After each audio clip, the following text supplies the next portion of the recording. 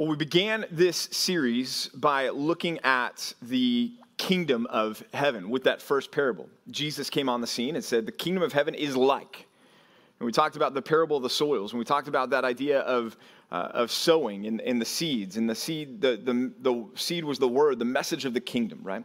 So we began the series with the focus on the kingdom of heaven, and we're going to end the series with a focus on the kingdom of heaven with two parables that Jesus is going to give us in Matthew 13 this morning.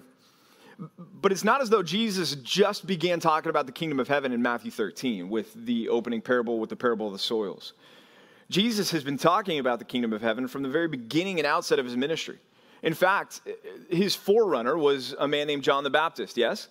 And John the Baptist came on the scene, and John the Baptist's message was not, hey, just come out and be baptized, but it was repent and be baptized for what? The kingdom of heaven is at hand. It's near.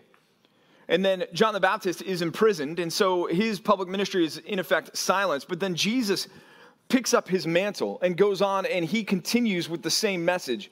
And Jesus himself taught and proclaimed and preached, repent and believe, for the kingdom of heaven is at hand.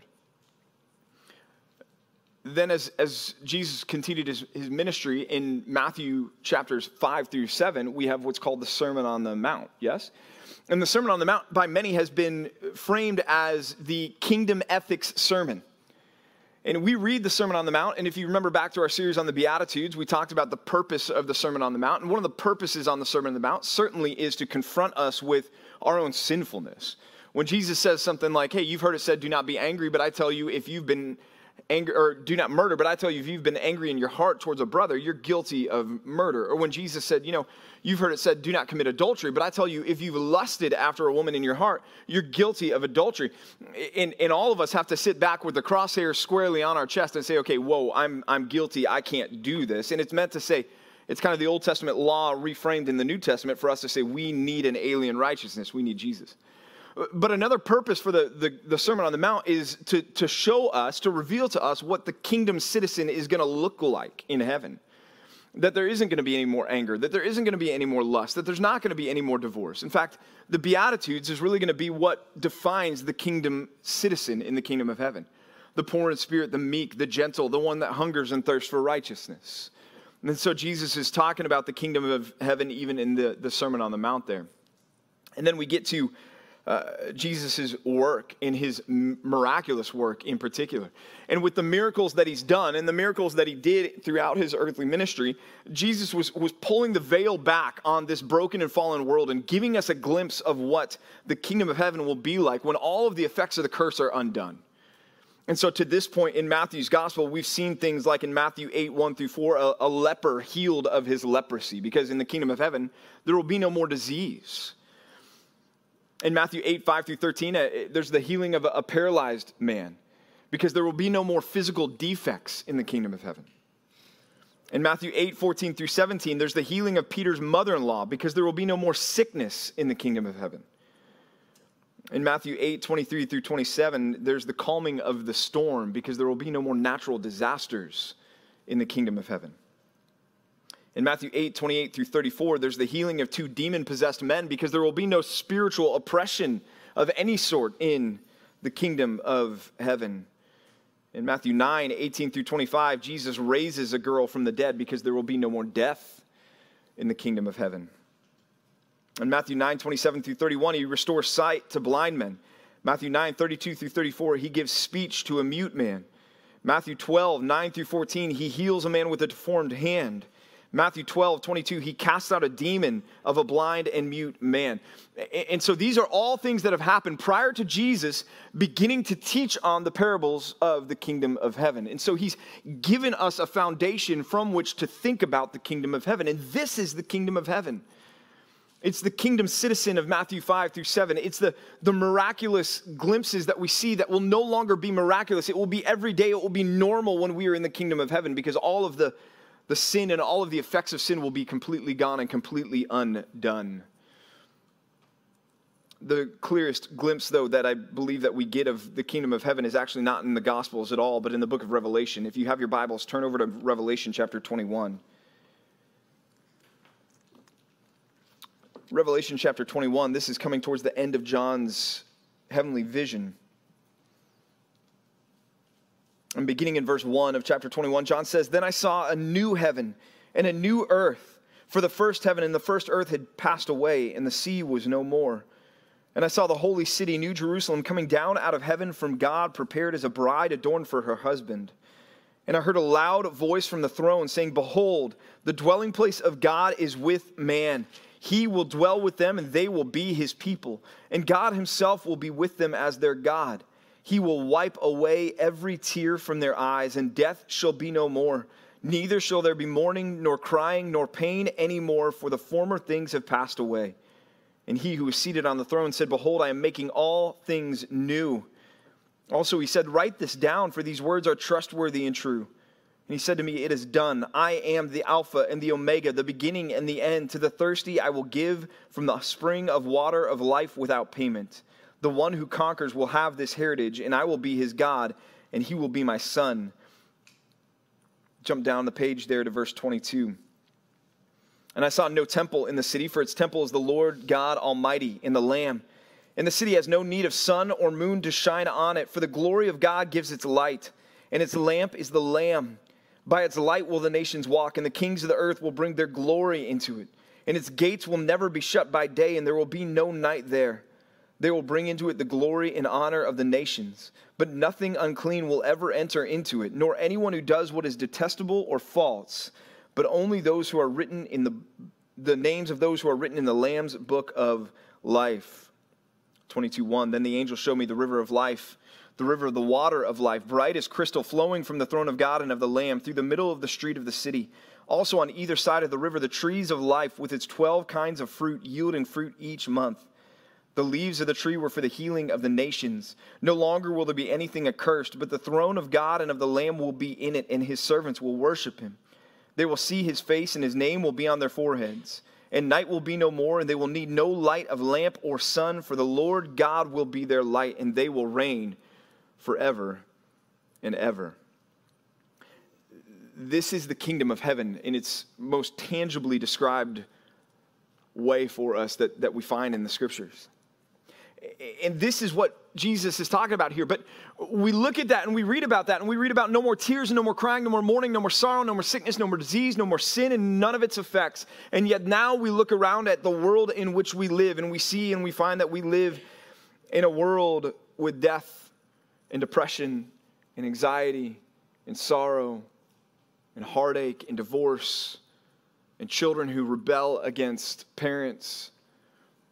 We live in a world with every kind of cause that one can find under the sun that has anything to do with everything except for Jesus. And we live in a world that can't find the answer. But when we think about and when we're confronted with the kingdom of heaven, we find a place where none of those things will ever exist ever again. We find that the kingdom of heaven is the answer to everything that's wrong in the present world that we find ourselves in. And the reason it is the answer is because of the one who is the king of the kingdom of heaven, and that's Jesus. James Boyce says this about parables. He says, "The parables break through mere words and make us ask whether there has indeed been any real difference in our lives.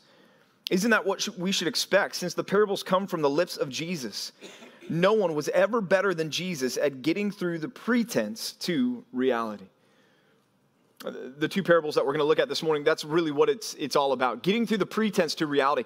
Because we can say, well, sure, we want the kingdom of heaven. We want to be with Jesus. We want to be with the Lord. But does that make a difference in how we live our lives? And it should, and I pray that it will. And so take your Bibles and turn to Matthew chapter 13, verses 44 through 46. Matthew chapter 13, verses 44 through 46.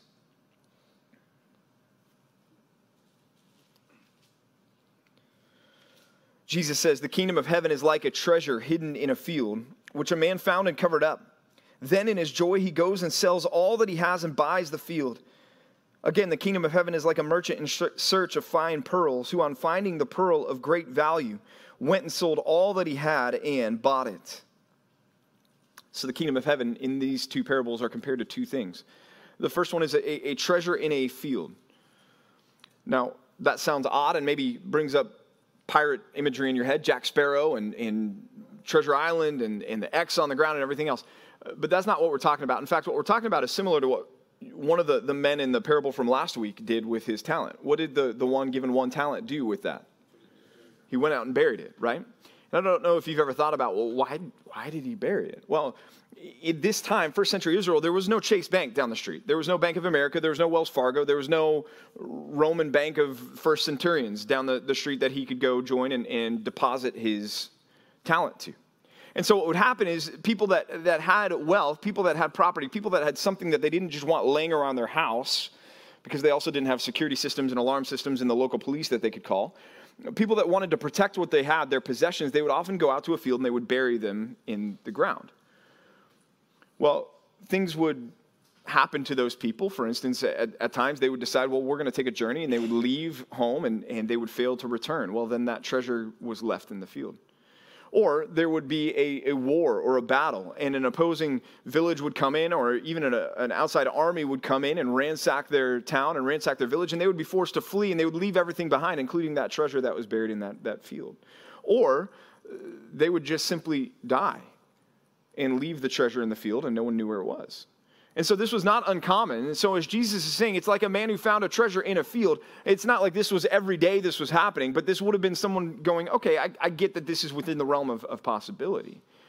But this is a unique treasure, because this is a treasure that the man comes and he finds, and it's so great that he immediately covers it up so that no one else will see it. And he decides, I have to have this no matter the cost. Similarly, the second thing that Jesus compared it to was a pearl of great value. And this is a merchant. This is a seller of fine pearls who's going and looking for the pearls that he wants to then take and go and sell. And so he's going to the various vendors, and he's looking around, and he's got his black cloth, and he's comparing all of the different pearls, and he's been doing this for his whole life. And then he finally comes to this one vendor, and even walking up to his display, he can tell there's something different about this one pearl that this man has. That this man has never seen, this merchant has never seen in the thousands, hundreds of thousands of pearls that he's seen. He's never seen a pearl like this one. And so just like the man with the treasure in the field, this man says, I have to have it no matter the cost. Jesus was making a pretty plain statement to us about the kingdom of heaven with this opening concept. And that is, he was making a statement about the value of the kingdom of heaven. That is worth more than anything else in the world, and should be worth more than anything else in the world to us. I was watching the Hobbit trilogy recently. I haven't read the books, so if you're a guy that says you have to read the books before you read the movie, I apologize in advance, but I didn't. But I was watching the Hobbit, and I thought it was well done. I was entertained. But there's the scene in the Hobbit where Bilbo is in the tunnels underneath the orc fortress. And you guys probably know the name of it. I'm not nerded out to that extent that I could tell you all the names of the different territories in Hobbit land and in Mordor and those things. But he's underneath the orc fortress there, and he encounters a creature. And who's the creature that he encounters underground there? Gollum, Smeagol, right? Yeah, exactly. And so he's down there, and he's underground, and Smeagol's there, and yet Bilbo finds something that belongs to Smeagol, and he picks it up, and he puts it in his pocket, right? And what was that thing that he picked up and put in his pocket? It was the ring. In fact, it was the one ring to rule over all rings. It was the ring that turned into the Lord of the Rings, right? It was that ring. It was the ring that was the most powerful ring that had been made. And it was a ring that Gollum was obsessed with, consumed with. And at one point in time, Gollum figures out that Bilbo has stolen the ring, taken the ring from him. And Gollum goes crazy trying to get it back. Loses his mind. In fact, it carries over into the trilogy of the Lord of the Rings after that too. There's not often that you're going to hear a preacher encourage you to be like Gollum, right? But this morning, I want you to think about how obsessed Gollum was with that one ring, and ask yourself, am I that consumed with the kingdom of heaven? Am I that consumed with Christ? Because really, when we read about the kingdom of heaven, and when you read kingdom of heaven here, what we need to understand is not so much the place, but the person, the king of the kingdom of heaven. That this is not about being consumed with an eternity in a kingdom, but an eternity with the king. And that's what we should see, and that's what Jesus was talking about with this treasure in the field and the pearl of great value, that they're priceless, and so is Jesus. And that's our first point this morning. Recognize that Christ is priceless. recognize that Christ is priceless, and that when God, by his grace, opens your eyes to see Jesus for the first time and your need for Jesus, right? It's like finding the ad on Craigslist that the little old lady whose husband has just passed away is selling this old jalopy that she thinks is worthless, that she found in the barn, that turns out to be a car that's worth $500,000, and she's selling it for $50,000. And you think, man, $50,000, that's a lot, but it's nothing compared to what that car's actually worth. I need to do everything I possibly can to get that car, right? Or it's like if you've ever seen the movie The Sandlot. Anybody seen that movie? You remember they're out in the Sandlot and they're playing baseball, and Benny hits a home run, and the home run flies over the fence, and they're going, oh, man, and Smalls is all excited, and Benny's disappointed. He's like, no, the game's over, Smalls. We can't play anymore. We don't have another ball. And Smalls thinks, wait a minute, my dad has a ball. And he runs home and he grabs the ball from the pedestal, from the trophy case. And he grabs it and they go back out and they just start playing because they're not thinking about it. And all of a sudden Smalls comes up to bat, and Smalls is a little bit not good at coordination in sports. And he gets into one and he hits a home run over the fence. And so everybody's so excited. And Smalls is sitting there and he just goes pale white and he's going, oh no. And Benny's like, it's okay, we'll get another ball, we'll play again tomorrow. And Smalls goes, no, you don't understand. That ball, my dad loved that ball. That ball, we have to get that ball back. Some lady gave that ball to my dad. And Benny goes, some lady, what do you mean? He goes, well, she wrote her name on the ball. It's beginning to dawn on them. And they look at him and they go, Smalls, what name was on the ball? And he sits there and he goes, well, I don't know, some lady's name, Baby Ruth. And they all go, Babe Ruth! And then it launches the rest of the movie where they're trying to get this ball back. And they're doing everything they possibly can, risking life even because of the massive Mastiff dog on the other side of the fence. Risking their lives to get this ball back. Why? Because the ball was that valuable, because Babe Ruth had signed it. Okay, do we have that mindset about Jesus? Are we that consumed with Christ, with loving him, with wanting to know more of him? Yes, you have all the Christ that you need if you are in Christ when it comes to righteousness. You are declared righteous at the moment of your salvation. But do you have all the Christ that you want when it comes to your sanctification? Are you as close to Jesus relationally as you want to be? And I hope that we never say yes to that. I hope that we're always saying, no, I want to be even closer to Christ than I am now. I want to feel closer in my walk with him, closer in my relationship with him. I want to desire his word more. I want to pray more often. I want to be more thankful than I am. I want to sing his praises more than I do. I want to testify of his power in my life more often than I do. And I want to be with him. Can you, with Paul, say, for me to live is Christ, to die is gain? And I know which I would rather do. I would rather depart from this world and go to be with Jesus. Is Jesus priceless to you? Is he worth more than anything else in your life? When we think about being with Jesus, being in the kingdom of heaven, we think about a world where there's no more arrogance, no more anger, no more lust, no more physical deformities, no more blindness, no more paralysis, no more cancer, no more mental illness, no more evil, no more wickedness, no more rape, no more any of this, no more murder, none of these things, right? If you were to go and ask anyone on the street, hey, do you want a future like that? Anyone in their right mind is going to look at you and say, yes. And we know that the world even wants this because the world chases for this, but they chase for it in all of the wrong places. You have the world say, I don't like this world, so I'm going to drown my sorrows and dull my sentences with drugs and alcohol. And I'm going to look to escape. I'm going to look to find everything that the kingdom of heaven offers. I'm going to look to find that by just staying on one high, one buzz, one experience to the next. And not allow myself to come down from it so I don't have to deal with the pain. Our world deals with this through workaholics. Saying, you know what, if I just don't ever stop, if I get up early and go to the office and come home late and just go to bed and do the same thing tomorrow, and if I amass my fortunes and build my kingdom and climb the corporate ladder and achieve everything that I want to achieve professionally, then I don't ever have to be alone by myself with my thoughts and think about the pain and the emptiness and the void that I feel within me because this doesn't satisfy me. Our world pursues this through sex. It says, well, if I just pursue physical pleasure, from relationship to relationship to relationship to computer screen to phone to tablet, if I just pursue all of it, then I can escape from the pain, escape from the reality, escape from the brokenness of this world. Our world pursues this through the entirety of the LGBTQ plus revolution that's going on right now. You don't like your world? Change yourself. Identify as something different. You were born in the wrong body. You were born the wrong gender. You were born the wrong sexuality. You're intersex. You're bi. You're non-binary. Find whatever it is that works for you that will give you a sense of happiness and satisfaction. And you know what? When that doesn't work, change yourself again. And in the end of the day, none of it works.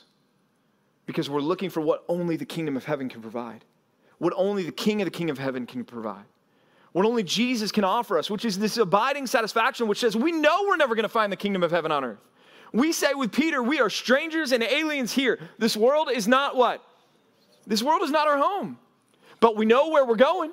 And we know that where we're going is going to be the place with no more sickness, no more sorrow, no more disease, no more brokenness, no more murder, no more sin or any of its effects. And that's what gives us this sense that Jesus is priceless and we're willing to sacrifice and lay down everything in order to have Christ.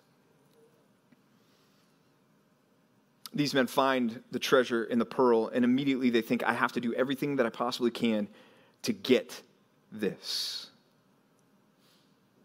They see its value, and they're willing even to say, I'm going to liquidate everything, all of my assets, all of it. I'm putting it all on the table because this is what I have to have. It consumes them. It's all that they can think about. You know, there's two types of desires in the world. There's the just everyday abiding desires that we don't think much of, but they're there, right? Like you desire to breathe, yes? I'm going to assume that that's just an abiding desire that you always have. You desire to have food. You desire to be safe. You desire to have good friendships and good relationships. So there's those kinds of desires. But this is a different desire. This is a desire on a different level. This is a desire like the desire when Apple releases a brand new product. And you look at it and you go, whoa, I need to have that. I want to have that, right? And so what happens? Well, you begin to research it and think about it and daydream about it. And eventually you spend your money on it. And even it can impact the friends that you have. Don't bring in any androids into our group text, because when you bring the androids and the little green bubble pops up, man, it is disastrous. Man, that consuming desire, though, for whatever that is, whether it's an Apple product, a car, a house, a vacation, your retirement fund, whatever your consuming thing is that just, when you have free time, it's what you're scrolling about on your phone. Whatever that desire is meant, is Christ more than that in your heart? Do you desire Jesus more than that? As I was talking about earlier, do you desire a closer relationship with him more than that thing? Are you consumed with Jesus more than you're consumed with anything else, such that he is the overriding and abiding thought that saturates your mind and your words and your speech and your friendships? Point number 2 this morning is just that. Be consumed with that desire. Be consumed with a desire for Christ. You know, earlier in Matthew's gospel, Jesus had said this. He said, where your treasure is, there your what? There your heart is. Man, what is your treasure that has your heart? Is it Christ? Because if it's anything else, then you've found the wrong treasure.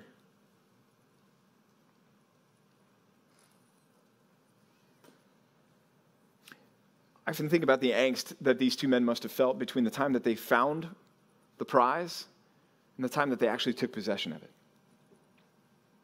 The man finds the treasure in the field. He buries it so that no one can see it. And he goes and he sells all that he has so he can come back and obtain the field. Or the pearl merchant. He sees this one that is the game changer for the rest of his career.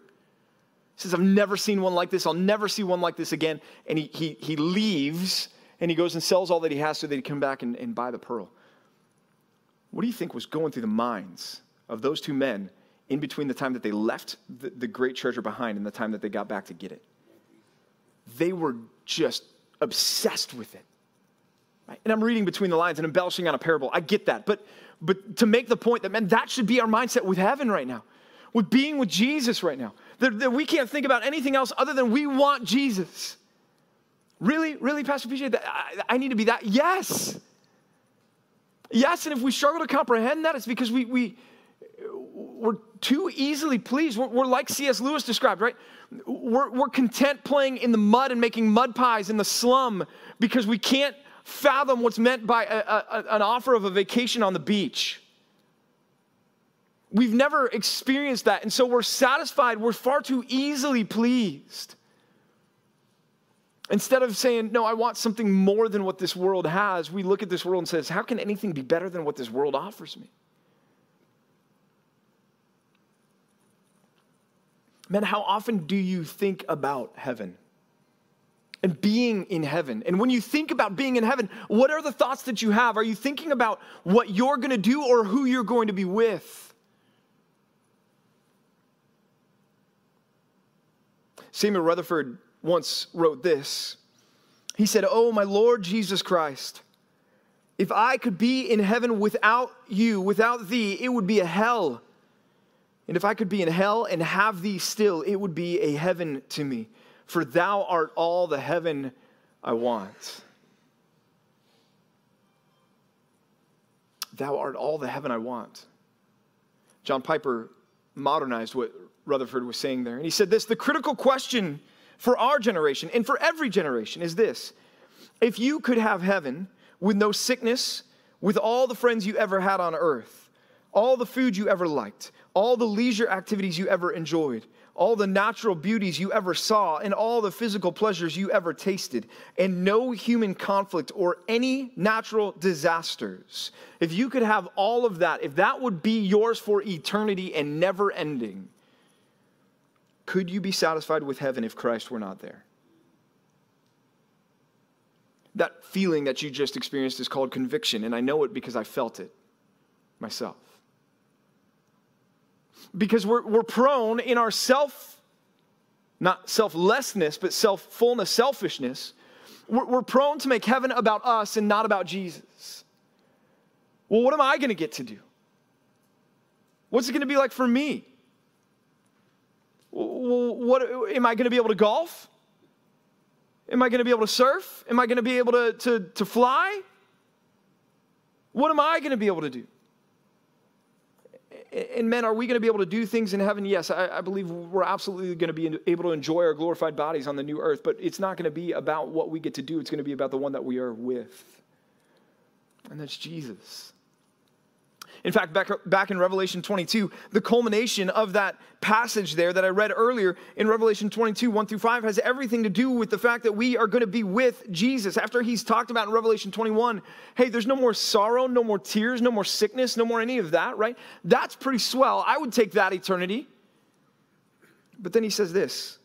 He says, "Then the angel showed me the river of the water of life, bright as crystal, flowing from the throne of God and of the Lamb, through the middle of the street of the city. Also on either side of the river, the tree of life with its 12 kinds of fruit, yielding its fruit each month. The leaves of the tree were for the healing of the nations. No longer will there be anything accursed, but the throne of God and of the Lamb will be in it, and his servants will worship him. They will see his face, and his name will be on their foreheads, and night will be no more. They will need no light nor lamp of sun, for the Lord God will be their light, and they will reign forever and ever."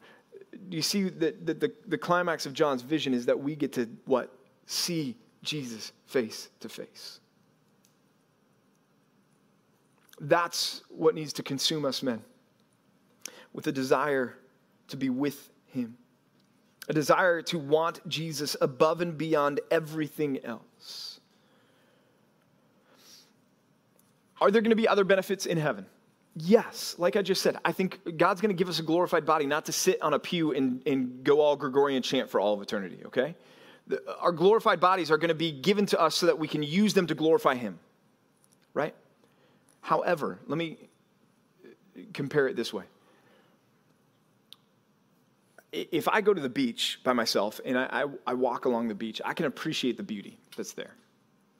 I can be in awe of the power of the waves that crash in. I can be amazed at the beauty of the sunset over the water. It's amazing. I can go and I can be in awe and I can worship God by being at the beach. But if I'm at the beach with my wife, all of those same things, the experience is ratcheted up for me because of the person that I'm with.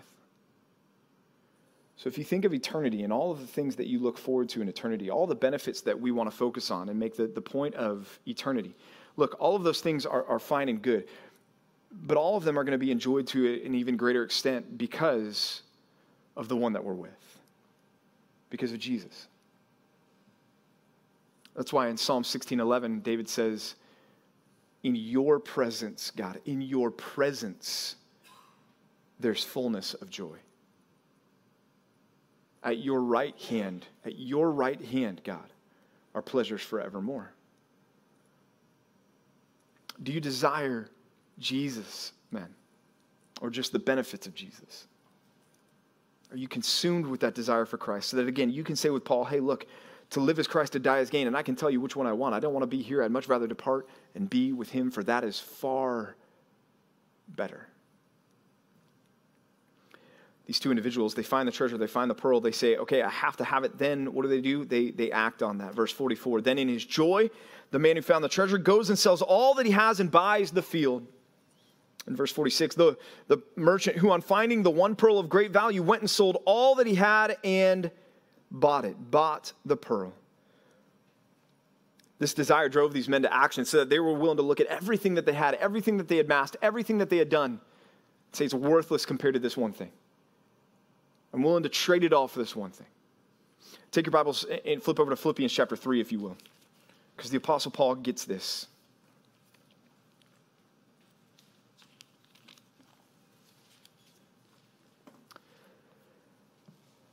Philippians chapter 3, beginning in verse 4. Paul says, look, I myself have reason for confidence in the flesh also. If anyone else thinks he has reason for confidence in the flesh, I have more.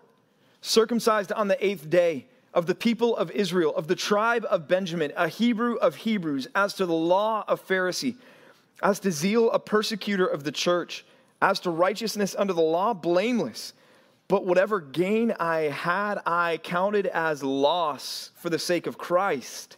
Indeed, I count everything as loss because of the surpassing worth of knowing Christ Jesus my Lord. For his sake, I have suffered the loss of all things and count them as rubbish in order that I might gain Christ and be found in him, not having a righteousness of my own that comes from the law, but that which comes through faith in Christ. Man, are you willing to do as the Apostle Paul did and take your earthly resume and take all of your earthly accomplishments and take all of the things that you might boast in and to take them and to crumple them up and to throw them in the garbage can and say, it's worthless in light of the surpassing value, the surpassing worth of knowing Christ?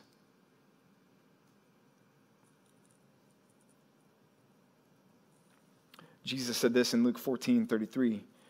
If any one of you does not renounce all that he has, he cannot be my disciple. Our final point this morning is this: rethink, men, what really matters. Rethink what really matters. This is not about what these men had to offer to gain the treasure or to gain the pearl. This is not a platform for a works-based righteousness. This is not a platform for a meritorious salvation here that we're talking about. No, rather what Jesus is doing and what he's driving home is this, that he is worth more than anything else and that there's nothing in this world that we have or that we possess or that we want to possess that is more valuable than possessing Jesus, than being in Christ. And so practically what that means, man, is if there's anything in your life that is between you and God, that is obstructing your relationship with Jesus, your relationship with the Lord, that we need to have the mindset to say, I'm willing to let it go and to get rid of it. If there's an idol in my life that I'm giving my affection, giving my devotion, giving my time, giving my talents, giving my treasure to, that's not about Jesus, then God, take it away from me, because I'm willing to count everything as lost in light of the surpassing worth of knowing Christ Jesus, my Lord. When we're saved, what we value changes. Yesterday afternoon, I was at home with my son for lunch, and my son Samuel came to the back door. I was talking to my wife, Amanda, and he comes in, and he's very serious, Samuel's very intense with his emotions and his desires. And he's holding 2 Matchbox cars. He goes, I want these inside. So we said, okay. We have 2 cars that look just like that are already inside. You can leave those ones outside. No, I want these ones inside. Okay, Sam, you can have them inside. So he came in and he took off his shoes and he went and washed the cars in the sink and got all the dirt off and dried them off. And then he sat down and started playing with them. He was obsessed with these 2 cars. I thought to myself, I don't remember the last time I cared about a Matchbox car. But at some point I did. At some point I was just like him. I wanted my cars. I wanted my cars in a particular way. I wanted to have them lined up. I liked my certain ones. I had my favorites. I had my least favorites. Now I can't even remember what any of them looked like that I owned. Why? Because my entertainment values change, right? Now my toys have an on button. See, things change. What matters to us changes as we get older. Same thing, if I can, with my relationship with my wife, right? I dated other girls before I met my wife, Amanda. And when I was dating them, I thought the world of them. And even after I had broken up with them before I met Amanda, I looked back on some of those relationships with fondness and thought, man, those were great relationships. I'm sorry that they ended that way. But once I started dating my wife, all of a sudden those relationships didn't matter to me anymore at all. I was willing to count them as rubbish in light of the surpassing worth of knowing my wife. That's a little bit of what we're talking about here, men. When we enter into a relationship with Jesus Christ, it changes the way that we value everything else. Because he is the treasure above all. He is the pearl of great price. He is worth more than anything else. And we need to orient our entire lives around Christ. And anything that we need to give up for Jesus, we give up for Jesus. But not just because of eternity, men. Let's think about right now what we have in Christ that makes him so valuable to us. How about forgiveness of sin? There's nothing in this world that can offer you forgiveness of sin. Jesus can offer you forgiveness of sin. And with that comes freedom from guilt and condemnation. Again, this world is not going to give you freedom from guilt and condemnation. They're just going to tell you, you feel guilty about that? Oh, well, just don't feel guilty about it. Change. Re-identify. How about in Christ, there's significant purpose. Our world is looking for purpose. Under every rock and every nook and cranny, and they can't find it.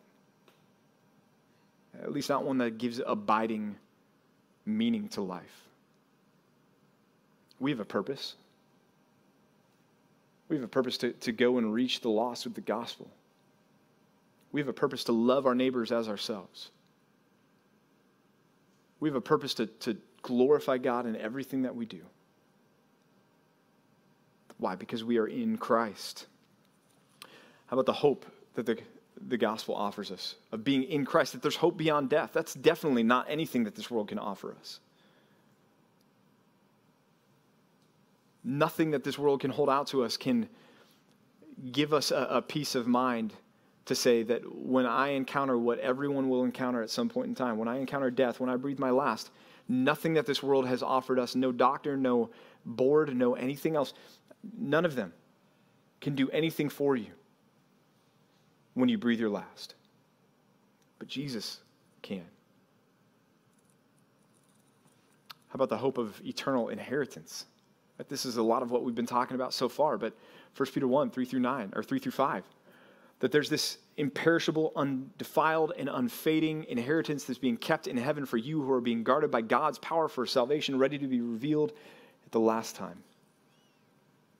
Right? That Christ has provided this future for us that is not going to be just dull and drab and mindless, but it's going to be enjoyed with the riches and glories of heaven that we get to participate in. All of these things cause us to rethink what really matters. To follow the example of Moses that we read about in Hebrews chapter 11.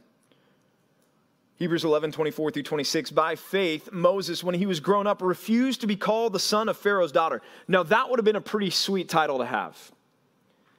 You know, talk about something that would have been valuable. To be considered the grandson of Pharaoh, essentially. I'll take that. The most powerful man on earth? Yeah, that's going to come with his privileges. But he refused to be called the son of Pharaoh's daughter, choosing rather to be mistreated with the people of God and than to enjoy the fleeting pleasures of sin. Why? Why did you do that, Moses? Because he considered the reproach of Christ greater, notice the language here, wealth, greater treasure, greater value than the treasures of Egypt, for he was looking to the reward. Now, he didn't know Christ by name. So he didn't know that what he was suffering was the reproach of Christ, but he knew that to be right with God, he needed to trust God for ultimate deliverance. And that trust, just like it was with Abraham, was credited to him as righteousness. And so he said, that rightness with the Lord is more important to me than the treasures of Egypt. Man, is a rightness with Christ more important to you than the treasures of this world? And just like I said at the beginning, there's a difference between pretense and reality. We can nod our heads to that and say, yes, the treasures of Christ are more important to me than the treasures of this world. But let me ask you, would your life bear that out? In fact, a good exercise would be to ask a person who knows you better than anyone else, hey, what would you say really matters to me as you observe my life? In fact, it might be even good to ask a non-Christian relative or friend that question, so that you don't get the churchy answer. Or if you do, then you'll know, okay, wow, great. That's awesome that you know that I love Jesus.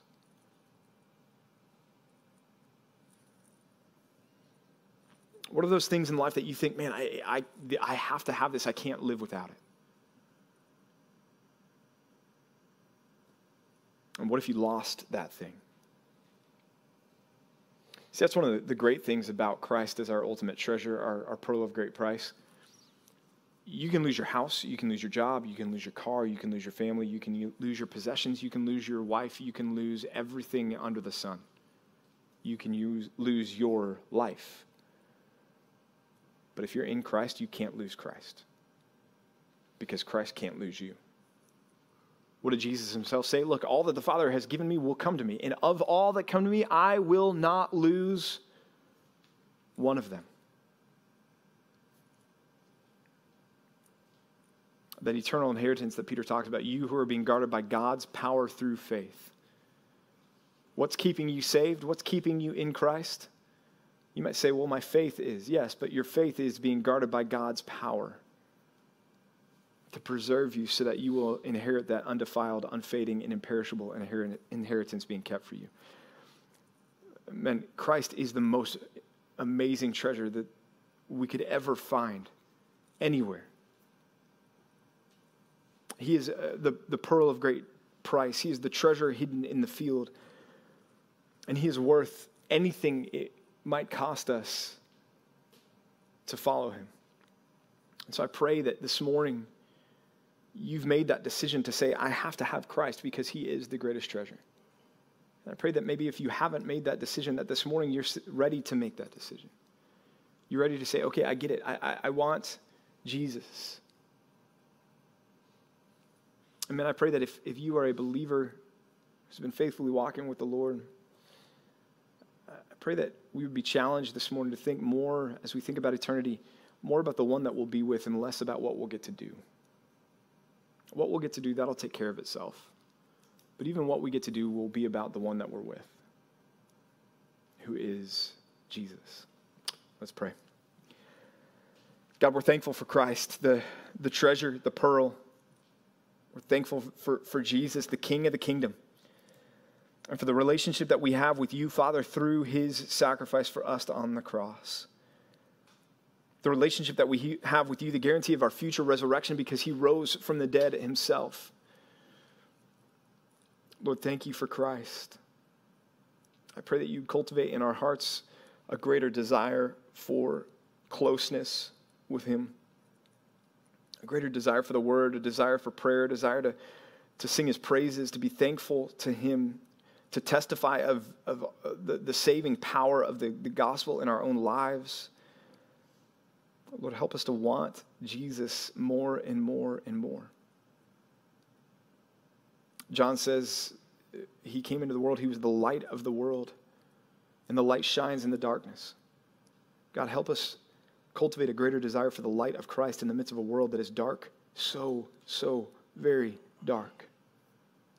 And to long for the day that we will be with him, as John sees in the book of Revelation, where he says we will see his face.